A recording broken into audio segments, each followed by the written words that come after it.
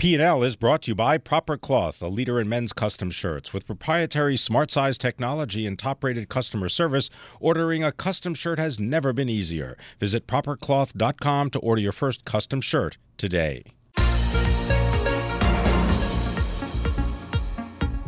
Welcome to the Bloomberg P&L podcast. I'm Pimm Fox, along with my co-host, Lisa Abramowicz. Each day, we bring you the most important, noteworthy, and useful interviews for you and your money, whether you're at the grocery store or the trading floor.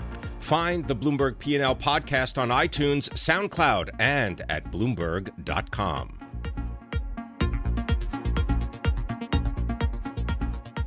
All right, let's get a king of radio and all media, Paul Sweeney, into the conversation. He is our Director of North American Research and Media Analyst for Bloomberg Intelligence. Paul, spread a little intelligence for us. We got a big week. Let's start off with 20th Century Fox. Right. They say it's 21st century. Right. But yeah, I was thinking, right. It used to be. Right. But they also use 20th Century Fox, I believe, still as part of one of their brands. That's the studio, right. Exactly. Yeah. So because I looked at it over the weekend. Go ahead. Yeah, it is confusing, but they're convinced it was a great name change. This is a great week for big media. All the big media companies are reporting. And, the stocks have generally done pretty well over, year to date and over the last 12 months. And I think, but the big issue for media investors is this whole concept of cord cutting and what it means to the economics of, the cable network business in particular, and the broadcast network as well. If people are cutting the cord, does that mean less viewers, means less advertising, which means less affiliate fees? And if so, what's the trajectory of that downward decline in those kinds of numbers? And that's what investors are trying to get a handle on. Okay, well, so we're going to get earnings from 21st Century Fox, Disney, Time Warner, Viacom. Which company is the most important to watch to get a sense of just how much cord cutting is happening? I think Disney's probably the big one, simply because they have the biggest cable network in ESPN, the most valuable cable network in ESPN. And it was Disney a little over 2 years ago that really started the whole concern, the whole issue of cord cutting, and the fact that it was in fact impacting the cable television business, when they said that even the mighty ESPN was losing subscribers, and that it would cause Disney to reduce their profit forecast for ESPN going forward. So that really brought home to media investors that, this cord cutting thing is real, it's right now, and it's impacting the businesses for these companies. So now, what investors are trying to do ever since that point in time a couple of years ago is try to get a sense of, again, the rate of decline of pay TV subscribers in the U.S.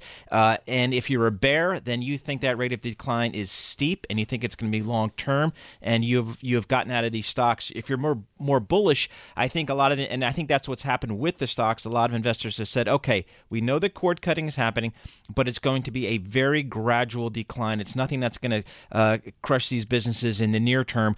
So let's try to pick some winners and losers.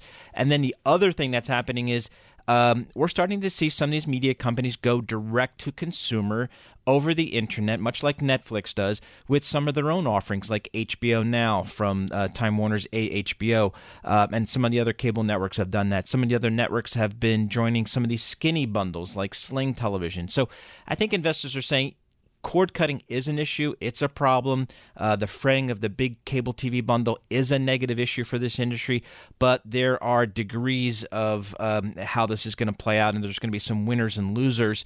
And I think investors are just trying to figure out who those companies are.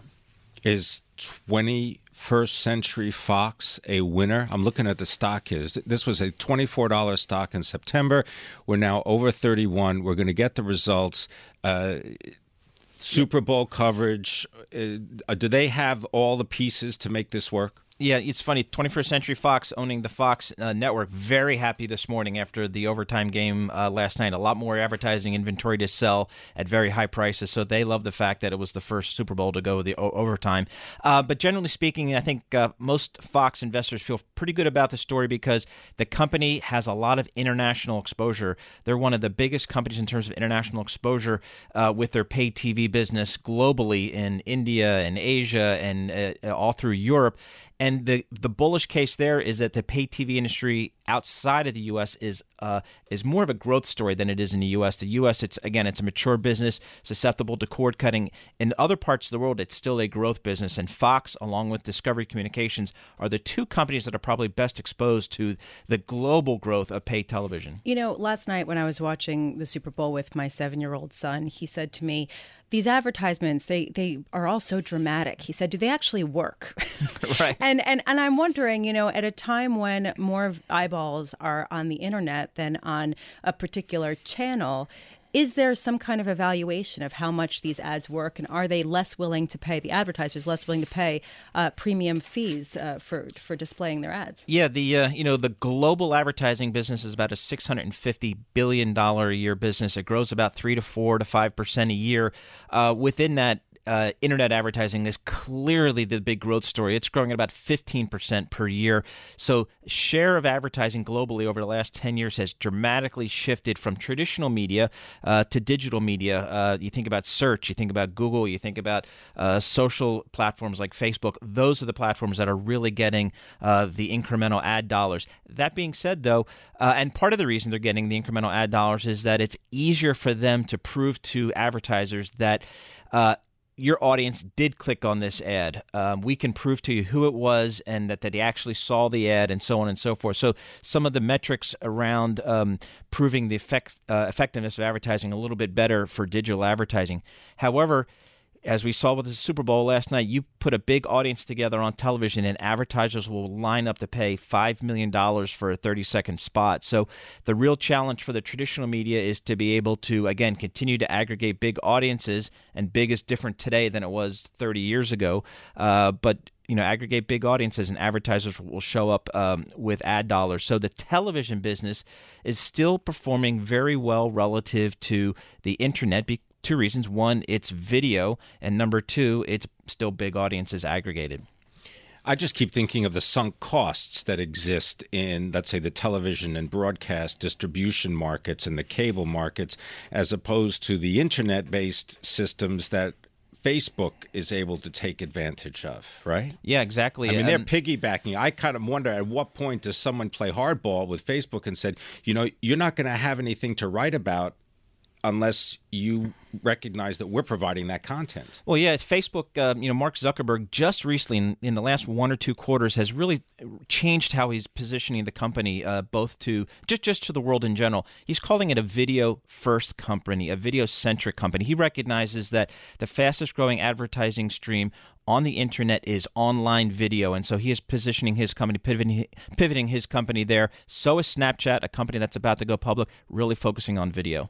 Yeah, well, I mean, who wants to read anymore anyway? Paul Sweeney, Thank you so much for joining us. Paul Sweeney, U.S. Director of Research and Senior Media and Internet Analyst for Bloomberg Intelligence. I'm just still stuck on that 15% growth in Internet ad spending. It's just sort of an amazing... $650 billion a year.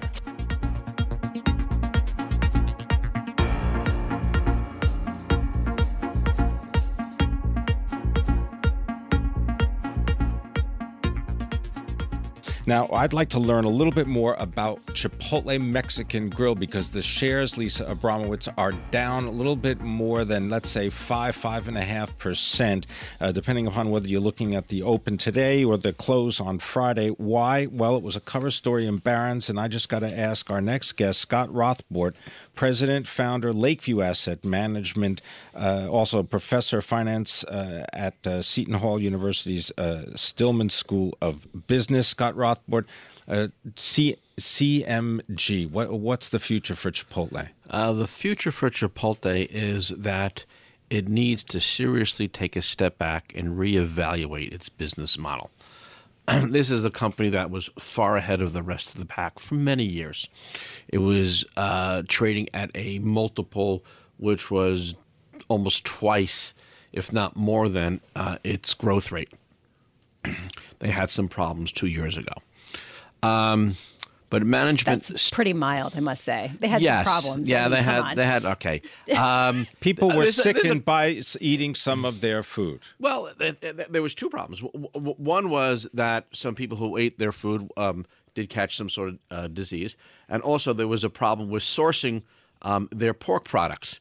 All right, now this is a company whose mantra is food with integrity. Well, people are saying, well, where's the integrity here? And so it's been on a decline. They try to support the business and the stock through couponing and through other methods. Were you ever long the stock? I was long the stock years ago. Okay, yes. and you rode the wave. Rode the wave, right? Yes. Okay, now I went short a few weeks ago. You went short the stock. Yes. You don't think they can really pull out of this without a big major change? I think the stock is going to have to basically gravitate down towards an industry multiple of 18 to 22 times earnings. Right, so it's about $400 a share right now, $3.98. If you look at the broader backdrop, Scott, you're not particularly positive generally on the whole restaurant sector. No, we're not. We run a special restaurant and food portfolio. I also have a newsletter on the restaurant and food industry, and we are now, in terms of restaurants themselves, we're at our lowest exposure to restaurants in many years. Why? We just don't think there's value. They had a tremendous run the later part of last year. Probably got overvalued. And we just don't see that the appetite, so to speak, for the consumer is there in the restaurant space. And so it has begun to pull back this year. We think it'll pull back a little bit more, and I'm expecting, just like last year, a back-ended year for the restaurant stocks. But when I look at something like Chipotle, that stock has bigger problems, and I see this really coming down even further. And I think the management needs to do a few things. First of all, reevaluate its menu, which is stale. It needs to also stop moving into other concepts like Chop House, Asian Fusion, and a pizza concept. I mean, there's enough pizza concepts out there. And I just think that they've lost their way, and that happens to a lot of companies. All right. Tell me a company that's found their way that most investors have overlooked. Companies found a way that most investors have overlooked in the restaurant space? Or any space. I was looking at Kraft Heinz, but you tell us. Well, I really think that companies you should be focusing in on are lower down in the food chain. Go for it. I think we've got to look at the agricultural companies, and we own some of them. Archer Daniels Midland, Bunge, the Andersons, companies that are processing, manufacturing the food, because we still need food, whether we're going to eat it at a restaurant or we're going to eat it at home. Okay, we still need the food, and we still need to process and produce the basic foodstuffs. Although, how vulnerable are these companies to changes in policy, particularly trade? I think that they are more vulnerable to commodity prices, and commodity prices are very much in tune with currency prices. But again, there's more to it than that, because when you look at these companies, the commodity prices have a great deal of exposure to things such as weather patterns. So there's a lot there. Do you buy these home delivery businesses, where they do make the food and it's delivered to your home, that you cook it at home Blue freshly? Apron, right, example. Yes. I think that's a very urban concept. I think there's more to the world than just New York and L.A. and Chicago and I live now full time out in Las Vegas. We do still have a home here in New Jersey and in upstate New York. I think when you look in between the coasts, there's just no appetite, so to speak. Again, I have to use that term for those type of concepts. Look, I think Open Table was a great idea, and that was taken over by Priceline, which we own. Thank you so much, Scott Rothbort, president and founder of Lakeview Asset Management in New Jersey and also Las Vegas, also a professor at Seton Hall University.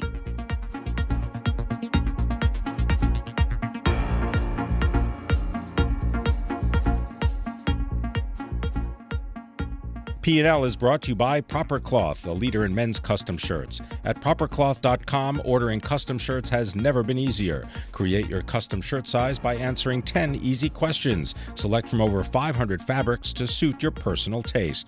Shirts start from $85 and are delivered in just 2 weeks. With Proper Cloth's perfect fit guarantee, remakes are completely free, and expert staff are standing by to help.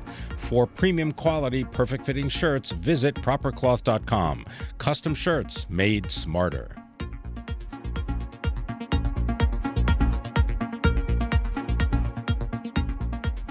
I want to imagine what is going to happen with the shipping industry this year and what that might tell us about global trade and the economy. I want to bring in John Wobensmith, president of Genco Shipping in New York City. And John, this has been sort of one of the big mysteries. The dry bulk market for several years after the crisis was really kind of sounding alarms about the state of the global economy. We've seen a little bit of a recovery.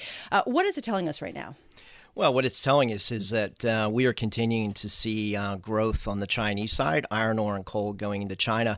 You know, one of the big misnomers, I think, is that as freight rates collapsed in dry bulk shipping and probably bottomed in the first quarter of 2016, it was not necessarily a global demand issue. It was more of the supply of ships that are on the water. The sector was overbuilt. And so now what we're seeing is those ships are being absorbed into the market from growth and demand. We're seeing a real slowdown on the number of ships that are delivering. So the supply and demand balance is finally starting to come back into play. So look forward about 4 quarters and tell me where you think you're going to be. Because, I mean, we go back a long time. So 2014, Genco stock was a lot different than it is today. It's $9 a share, $9.13, but this was a $200 stock at one time.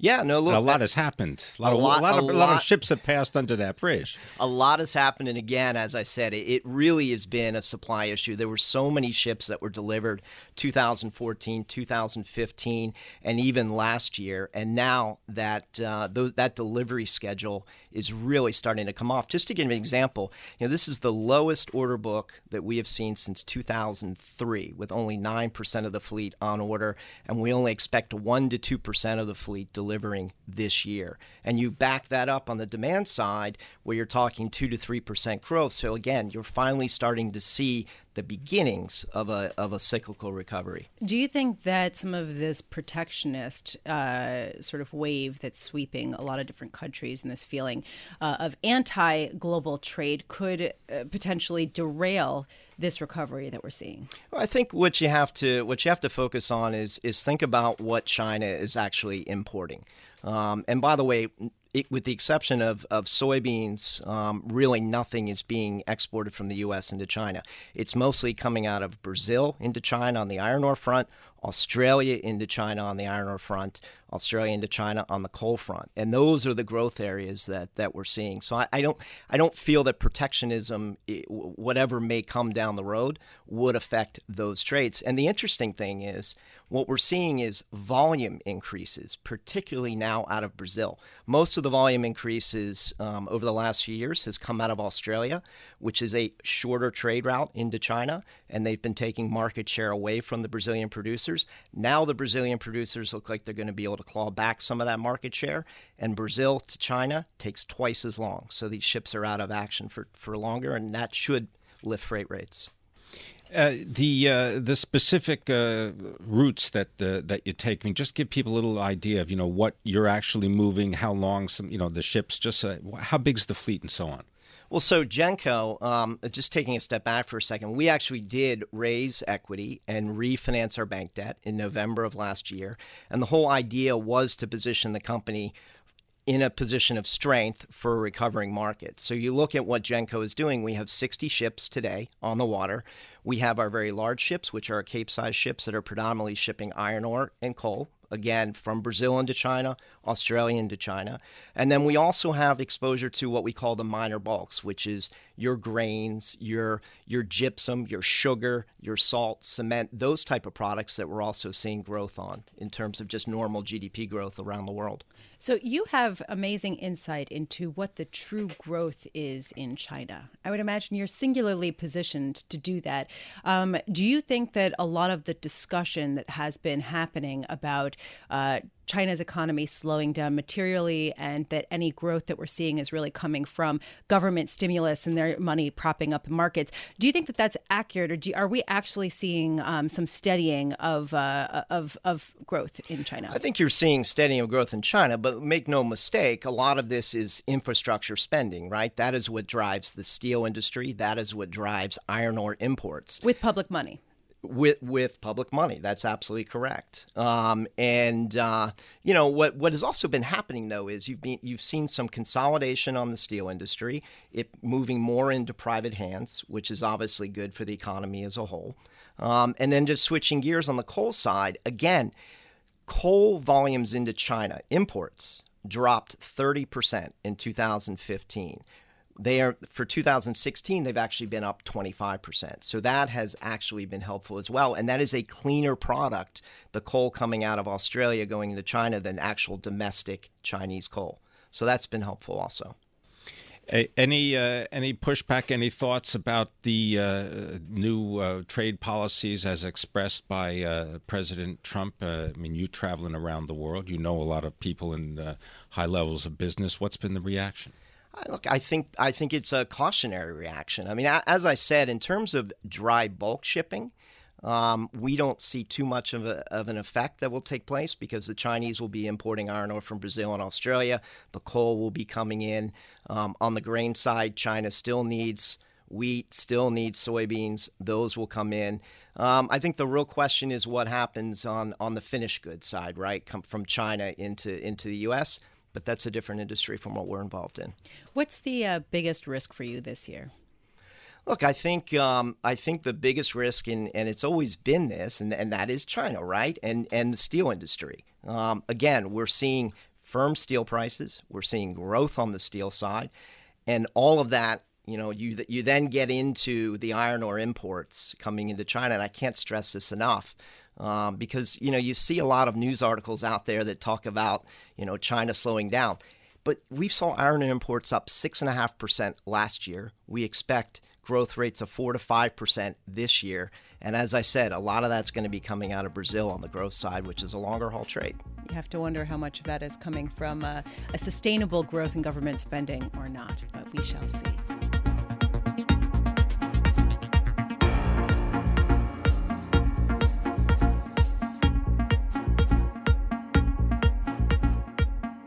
U.S. banks, particularly the six biggest, could return more than $100 billion in capital to investors through share buybacks and other measures as a result of the removal of some of the Dodd-Frank provisions. I want to bring in Charles Peabody, Managing Director and Research Analyst at Compass Point Research and Trading in New York City, to get a sense of how realistic it is that shareholders will see this kind of incredible capital redistribution back to them. Charles, do you think that this sort of seems like a likely possibility for shareholders in the short term? In the short term, no.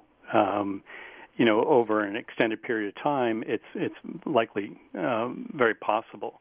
But if you take Citigroup, which I think in that article said they had excess of $27.5 billion of capital, that would require them reducing their common equity Tier 1 ratio by 200 basis points. And I don't think the regulators view the company as that less complex today to allow that. Even if there is some kind of overhaul of Dodd-Frank? Yeah, even if there is some overhaul. I mean, a 200 basis point reduction in their common equity Tier 1 capital ratio would get you that $27 billion. That's a lot of capital decline. And again, I don't know what the assumptions are behind this, but there seems to be an assumption that the world is a steady state, positive place, and therefore earnings grow and capital grows. Well, we saw in the fourth quarter that capital was actually destroyed at both Citigroup and Bank of America because of higher rates. I want you to go a little bit more deeply into that, the connection between those higher rates and the capital requirements, but also just maybe you could help us understand the value that we're talking about. Is it based on analysis or is it based on last trade, for example? Tim, I'm not sure what you mean by that on that last question. Well, just the fact that when you don't have a marketplace for many of the securities or many of the assets, that can affect their value. Oh, absolutely. I mean, there are two questions you asked. One, in terms of why capital is destroyed as rates rise, is you create these unrealized losses in your debt security portfolio. And there are other minor adjustments as well. And so when you assume, higher earnings power, you're probably assuming a higher rate environment and better margins, but that has unintended consequences to what happens to your shareholders' equity. So we saw book value at both B of A and at Citigroup decline in the fourth quarter, and regulatory capital actually decline in absolute dollar terms.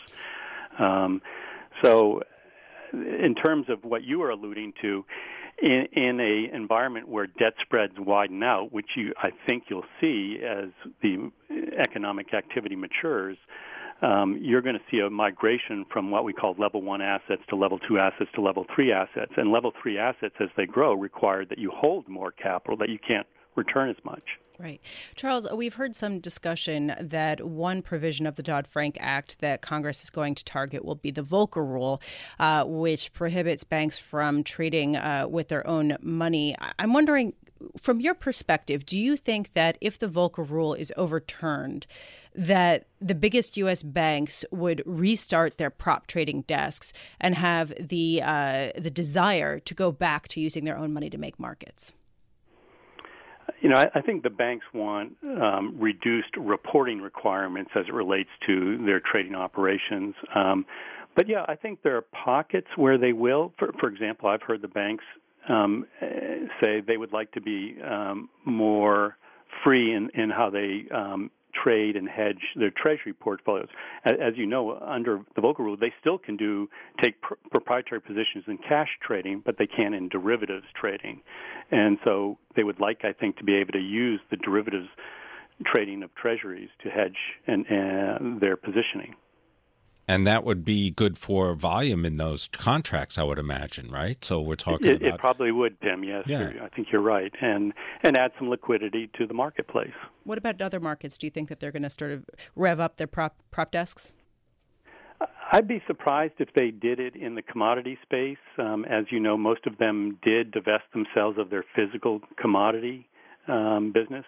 Energy is probably one area where they might come back. But I think the CEOs are actually thankful that they don't have to compete on a prop basis. Well, it certainly levels the playing field if you can't play. Well done. Thanks very much, Charles Peabody, Managing Director, Research Analyst, Compass Point Research and Trading. I just got to say that I've never met anyone who knows as much about the banking industry as Charles Peabody. He's great.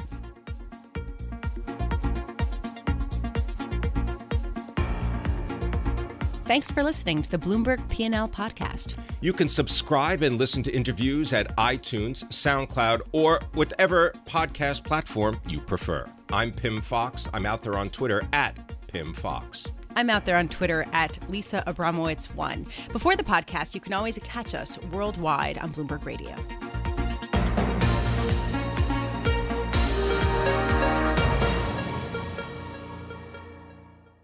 P&L is brought to you by Proper Cloth, a leader in men's custom shirts. With proprietary smart size technology and top-rated customer service, ordering a custom shirt has never been easier. Visit propercloth.com to order your first custom shirt today.